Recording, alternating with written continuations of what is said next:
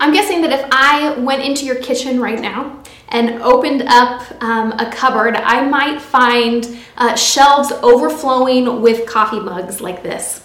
I don't know how this happens, but we end up with so many coffee mugs. I know in my household we have 4 people and we probably have 5, 6, maybe more mugs per person in our cupboard. Way too many mugs for us to use. I try to go through regularly and thin the collection out, but somehow it just keeps growing back again. This mug right here was a gift that was given to me, and it has a Bible verse on it.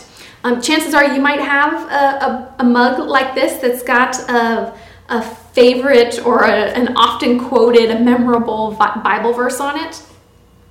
The letter that we're going to explore together over the coming weeks and months is a letter that is full of verses that I like to call coffee mug verses, verses that are really memorable, often quoted, and people love to put them on things like mugs. Verses like this: "For me to live is Christ, and to die is gain." Your attitude should be the same as that of Christ Jesus. Or how about this? "Rejoice in the Lord always, and again I say rejoice."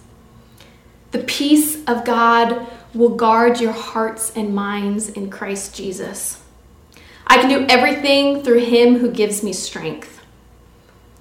My God will supply all of your needs according to his glorious riches in Christ Jesus. But the reality is that if we're going to be transformed by this letter to the Philippian church, it's not going to be because we just focus on these highlighted verses. But instead, if we are going to be transformed by Jesus together through the study of this letter, it's going to be because we are shaped deeply by the message that Jesus communicated through Paul in this letter. And in order to hear this message, we need to understand the full scope of the letter. And so this morning is going to be more of a morning of teaching than preaching, a morning to look together at the background of this letter, to explore together the circumstances of the Philippian church and the city that they lived in, and to get an overview of Paul's message in this letter. First thing that you'll notice about this letter, and maybe if you're already familiar with Philippians, you'll know that this is a letter that is known for its joy. It's a letter that is filled with calls from Paul to his readers to be a people who rejoice, and then Paul reflects on his own joy even in the midst of suffering. And this might not seem strange until you realize that Paul was writing this letter from a Roman prison. Paul was writing this letter in chains for the gospel of Jesus Christ. And when you're imprisoned by Rome, you don't get fed, you don't get clothed. Rome doesn't take care of you if you're a prisoner. And so when the Philippian church heard that Paul was imprisoned, they got together and they pooled their finances together, and they sent a large gift with a man from their congregation named Epaphroditus. And they sent Epaphroditus off to where Paul was imprisoned. It could have perhaps been in Rome. And when Epaphroditus gets there, he gives the finances to Paul so that he can survive while he's waiting his trial, a trial that will determine if charges are dropped and he's free to go about his business, or if he'll end up being executed by the empire. And so Epaphroditus is there to both give the gift to Paul as well as to just be there and help him, to be a support and a comfort to him. And Epaphroditus lets Paul know about the Philippian church, how they're doing since the last time Paul had visited them, what it is that they're facing. And so then Paul writes this letter in return. This letter to both thank the Philippian church for their love, their support, their partnership in the gospel, as well as to encourage them and to bring a message to them, a message to stand firm because Paul knows that they even now are facing the same kind of trials and resistance that he himself is facing, persecution, resistance because of the gospel of Jesus Christ. And so he writes this letter, a letter that starts out this way. Paul and Timothy, servants of Christ Jesus, to all the saints in Christ Jesus who are at Philippi, with the overseers and deacons, grace to you and peace from God our Father and the Lord Jesus Christ. I thank my God in all my remembrances of you, always in every prayer of mine, for you all, making my prayer with joy, because of your partnership in the gospel from the first day until now. And I am sure of this, that he who began a good work in you will bring it to completion at the day of Jesus Christ. It is right for me to feel this way about you all, because I hold you in my heart, for you are all partakers with me of grace, both in my imprisonment and in the defense and confirmation of the gospel. For God is my witness, how I yearn for you all with the affection of Christ Jesus. And it is my prayer that your love may abound more and more with knowledge and all discernment, so that you may approve what is excellent, and so be pure and blameless for the day of Christ, filled with the fruit of righteousness that comes through Jesus Christ, to the glory and praise of God. So as we look at this letter together, a few things that are going to help us in understanding it are to understand the background to the church in Philippi. The church in Philippi is in a city that is a colony of the Roman Empire. The Roman Empire is the powerhouse of the ancient world. And it's when the empire came in and fought wars and took over lands and regions and other empires and consolidated it all. There was a sense that peace and salvation was brought to the known world through the hands of Caesar, through the hands of the emperor of Rome.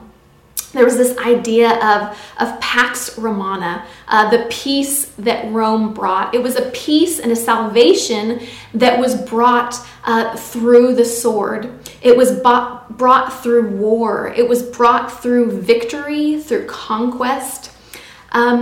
And for many, if you were on the right side of the Roman Empire, this was a great thing. If you were a merchant, you saw the pirates on the high seas defeated. You saw bandits and lawlessness along the roads taken care of. Rome brought in their laws, a hard-fisted sense of justice. So there was peace, there was prosperity, there was economic growth. For a lot of people, the Roman Empire was a great thing. And in the Roman Empire, there were what were called colonies. And these colonies were cities that were set up to be miniature Romes in the midst of a conquered nation. A nation that had its own culture, its own language, its own customs.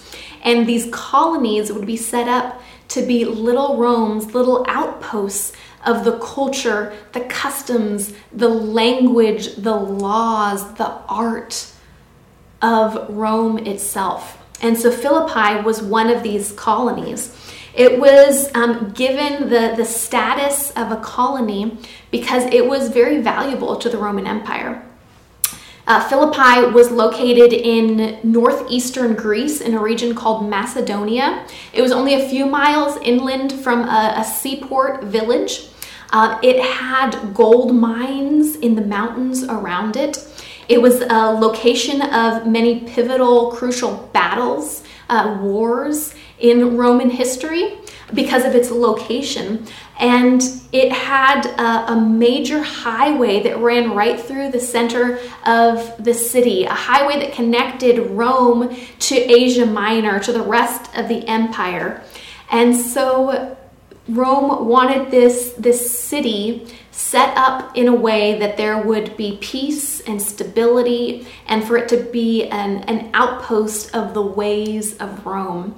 And so when a lot of the wars had been fought and peace had been acquired, there were all of these soldiers who were retiring and would likely come back to Rome looking for land, looking for jobs, for careers, and Rome was already filled to overflowing. And so the emperor decided to make Philippi a colony and to send all of its retired soldiers there, to give them land, to give them status as citizens, to allow them to be exempt from a lot of the taxation that the rest of the conquered nations around them were subject to.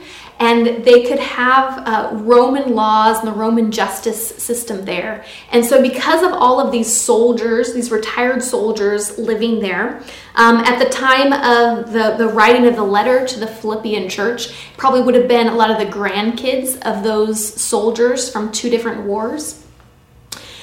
This city was known for its patriotic nationalism, both because of all the soldiers that were there, as well as people's sense of indebtedness to Rome, their sense of indebtedness to Caesar because of the great benefits that they were subject to because of being a colony.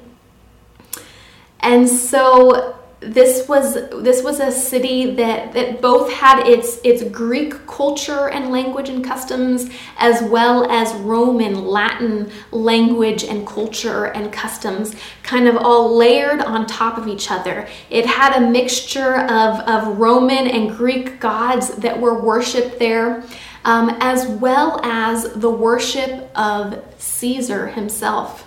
A while after the letter to the Philippians was written, there were actually two different temples set up in the city in order to worship the emperor. Caesar was known as a god, known as divine. Certain different Caesars throughout history were known as the son of the divine, known as Savior and Lord, known as Lord of the entire world. That was Nero, who was most likely emperor at the time of this letter's writing. His favorite title was that, to be known as Lord of the whole world. And this word Lord is the word Kyrios. It's the word that we read here in the opening lines of Paul's letter, where Jesus Christ is described as Lord, as Kyrios. This is a word that casually could just be a sign of respect, like saying sir. It could also be a word that would be a title that would be used for a slave master, that they are Lord. But especially when it was used in reference to the emperor, Kyrios was a word that meant that you were the divine ruler of all. The divine ruler of all is what that term Kyrios meant. Another thing that will help us as we look at the background to this letter is to understand a word, a term that comes up a lot in this letter, and it's the term gospel. The term gospel. This term gospel was not a word that was new or coined by the Christian community. Instead, this was a word that was well known at the time. It was a word that was associated with the birth or the ascension of a new emperor. It's a word that means the good news. And so in the time of the Roman Empire, when there was a king, an emperor who died, it would be a time of potential chaos, because there could potentially be wars that might be fought. civil unrest as maybe different factions tried to gain power and control. And so when a new emperor came to the throne, they would send out heralds throughout the nation, throughout the empire, to preach the gospel, to preach the good news in the cities, the good news that there was a new king on the throne, to preach the good news that the emperor was Lord. And so this was good news because there would be peace and prosperity and justice. In short, the gospel meant that there was salvation at hand. The good news that we have a king, and he will bring salvation to all who live under his good reign. Is any of this language familiar to you? Son of God, Savior and Lord, gospel, good news of a king who brings peace and salvation. These are terms that are all over the New Testament and all over this letter. Paul describes Jesus Christ as Lord, as Kyrios. And Paul talks about striving and struggling for the gospel, being imprisoned because of the gospel, because of this good news. And he doesn't know if he'll be executed or set free because of preaching the good news. Good news that can get you arrested and potentially killed. What we think of in the church when we think of gospel, a lot of times is this common idea. Common idea that the gospel equals Jesus Christ was born, he lived a sinless life, he died, he rose from the dead, and that in his death we have forgiveness of sins, and now we can live with him forever. In short, this is kind of what a lot of the church thinks of when we think of the term gospel. But simply put, this is only part of the story. This is only part of the good news. But the reality is when Paul and other authors on the New Testament use this specific term, gospel, they are using it with the idea in mind that the rest of the world around them had, that the gospel was a royal announcement that a new king was on the throne, a king who was ruling over the world. And so when Paul uses this term gospel, he uses it knowing that he is declaring that Jesus Christ is this king, not Caesar. Caesar is not Lord of the whole world, but in fact, Jesus Christ is.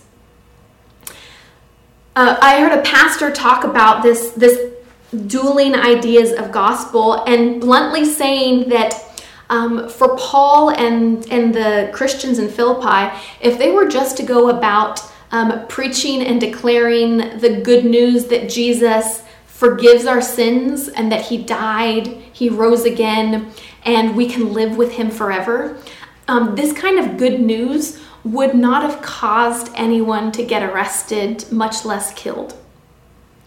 Because the people of the time would have heard that and just thought, okay, here's another God that we could add to the other gods that we already worship. And if you want to worship him, that's great. And if people around me want to worship him, that's great. We'll just worship him and all of the other gods. And we'll worship him and we'll also worship Caesar.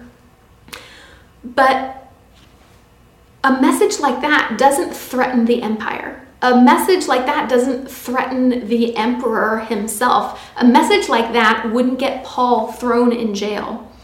But the good news or the gospel, the royal announcement that the crucified and risen Jesus Christ who forgives sins is in fact the Son of God and Lord and Savior. Now that message, that gospel might upset the city around you. It might upset the empire that you live in, and it might even threaten the emperor to the point that he will have you thrown in jail. A message that Jesus is Savior and Lord and not Caesar, that he is the one who brings salvation and peace and not the Roman Empire, that all authority is his, and that one day all knees will bow and all tongues will confess that Jesus Christ is Kyrios, is Lord of the entire world. Now, this is something that would be unsettling to the world around them. What was inscribed on the placard above Jesus' head when he was crucified? It was a placard that read, King of the Jews. And when Pilate was showing Jesus to the crowd, and he said, "Here is your king," and the crowds responded back by saying, "We have no king but Caesar." They said this because someone claiming to be king in place of Caesar, they knew was a dangerous thing. It was something that could cause the wrath of the empire to come down on you.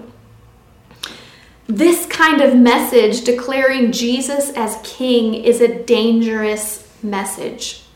And this is why Paul writes of the struggle he has in prison. And this is why Paul writes that he has heard that the Philippian church is facing similar struggles themselves because of the gospel, because they are people who is standing up and saying that in fact Jesus is king and it is in him that peace and salvation are found. Not only could the Philippian church be facing potential arrest and execution like Paul was, but even if it didn't get that far, there was a lot of resistance and negative blowback that they are most likely experiencing because of following Jesus as Lord. The people around them in Philippi, these patriotic nationalist people, would have looked at them and said that the Philippian Christians were unpatriotic, that they were bad citizens, that they were bad for the colony itself and bad for the empire. Because in their mind, the gods that they worshipped are the ones who care for and protect the city and the people. And the emperor and the empire of Rome is the one who has brought peace and prosperity and salvation and justice and the opportunity for life to flourish. And so if the people, the Christians of Philippi are no longer worshiping the pantheon of gods, if the people of Philippi are undermining Rome's authority and Caesar's authority, then the people around them would likely look at them and say, you're putting our whole city in jeopardy. You're threatening the wrath of the gods. You're threatening the wrath of Rome. And on top of that, if you aren't worshiping Caesar as Lord over the whole world, how ungrateful are you? Don't you know that it was Caesar who gave us the gift of citizenship? Don't you know that it was our grandparents who fought in these major wars for Rome in order to give you the opportunity to live in this great city? And now you want to thumb your nose at the sacrifice of our grandparents, and you want to declare someone else, this crucified criminal named Jesus, as the true Lord over the whole world? You live here in our colony and you don't want to give honor to our king? Not only is this unpatriotic, it's treasonous. And so likely the Christians of Philippi were facing ostracization, from rejection from their family. Likely they would have been kicked out from the different craftsmen's guilds that they were a part of. It's likely that they lost clients, that they lost work, and people around them looked at them and said that they were living their lives as bad citizens of the Roman Empire.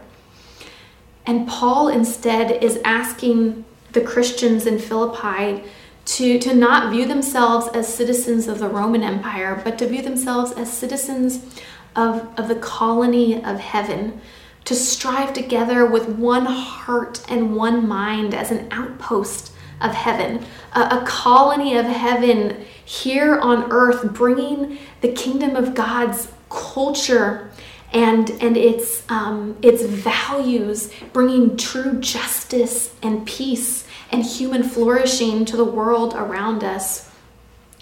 To live their lives as a colony of citizens of the empire of heaven who preach the gospel, preach the good news, the royal announcement that Jesus Christ is King of the universe. And so this is why Paul writes the letter. Not only to thank them for the constant support that the Philippian church has shown him throughout his ministry and specifically while he was imprisoned, but to encourage them with the example of Jesus Christ.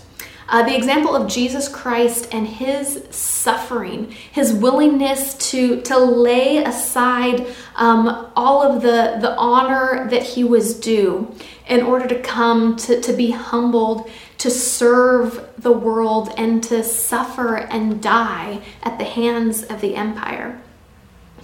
And Paul wrote this letter so that the church would see the example of Jesus Christ and that they would be encouraged to allow their life and the story of their life, including their potential suffering for the sake of the gospel, to be wrapped up and caught up in the greater story of Jesus Christ and the work that this Kyrios, this Lord of the whole world, was unfolding in the world around them.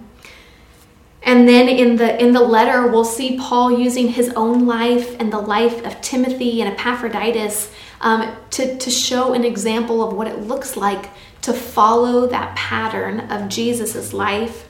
And then he closes out the letter by encouraging the Philippians to live out the example of Jesus Christ in their own lives, in the way that they live, in the way that they interact with one another, in the way that they interact with the world around them, shining like stars in the universe, to live out the example of Jesus Christ in the way that they think and have their minds shaped. And so this is why Paul writes the letter to the church in Philippi. And so for us, as we spend the next weeks and months in this letter, we're going to be looking a lot at Jesus Christ as Lord, or Kyrios, over the whole world. That Jesus is King and not Caesar. We're going to be looking a lot through this letter over this idea of the gospel, this royal announcement that Jesus Christ is Lord, and that he is the one who brings peace and justice and salvation. And all of this is going to be centered around Jesus, just like it is in this letter. Centered around Jesus and the invitation to pattern our lives after the life of Jesus. Together, as we live as an outpost, as a colony of heaven here on earth, submitted to the Lord Jesus Christ, submitted to Jesus not only as Savior, but also as Lord. So this morning, I want to leave us with this question, a question to think about throughout the week. How do I feel about Jesus as both Savior and Lord? Because I think for a lot of us, maybe the Savior part is easy to embrace. Like the colonists in Rome, or the colonists of the Roman Empire, they saw the great benefit of Caesar being their Savior. The benefit of peace and prosperity, of a thriving life, all around them they could see the benefits. Caesar saves. And for us, it's easy to embrace Jesus as someone who saves us, who forgives us, who gives us eternal life. This is all great, amazing benefits that we can add on to our lives. But I think the harder thing, the thing that causes us to struggle is embracing Jesus as Lord, as Kyrios, as the King who rules and reigns, and the King whom our lives need to be submitted to. Because if Jesus is just Savior, he can be added on to the rest of our life. He can be added on to the things that we're already doing and the things that we're already embracing. Like the people in Rome who could worship other gods and then just add Jesus on as another deity to worship. But if Jesus is in fact Lord of the entire universe, if Jesus is in fact the royal King of all, then he can't just be added on to my life. He can't just have a part of me. If he is Lord, then everything has to change about my life. My life's not my own anymore. I don't get to be Lord of my own life. I don't get to be the one who sets myself up as Lord and King, as ruler, as the person who reigns over my own life. Americans pride ourselves on not having lords, of not having kings. I mean, we fought a whole war about that. We have no king is our cry as American citizens. We love that we're free from the demands that a king would make on his subjects. The American dream is to be your own boss, to command your own destiny, to be the captain of your own ship. And if Jesus is Savior and Lord, then we cannot be our own Lord anymore. We have someone else that we are serving now. We don't just live for ourselves anymore. We live as citizens of his colony, here on earth, following his laws and customs and for his purposes. So will we switch our allegiance over to Jesus as Savior and Lord of our life? I think when we do, we will find, like Paul, that no matter what circumstances we face, that as we live our lives under Jesus's reign, giving our all for the good news, that is where we will find joy and fulfillment and peace. That Jesus as Savior and Lord is the one who brings true peace and salvation to our lives.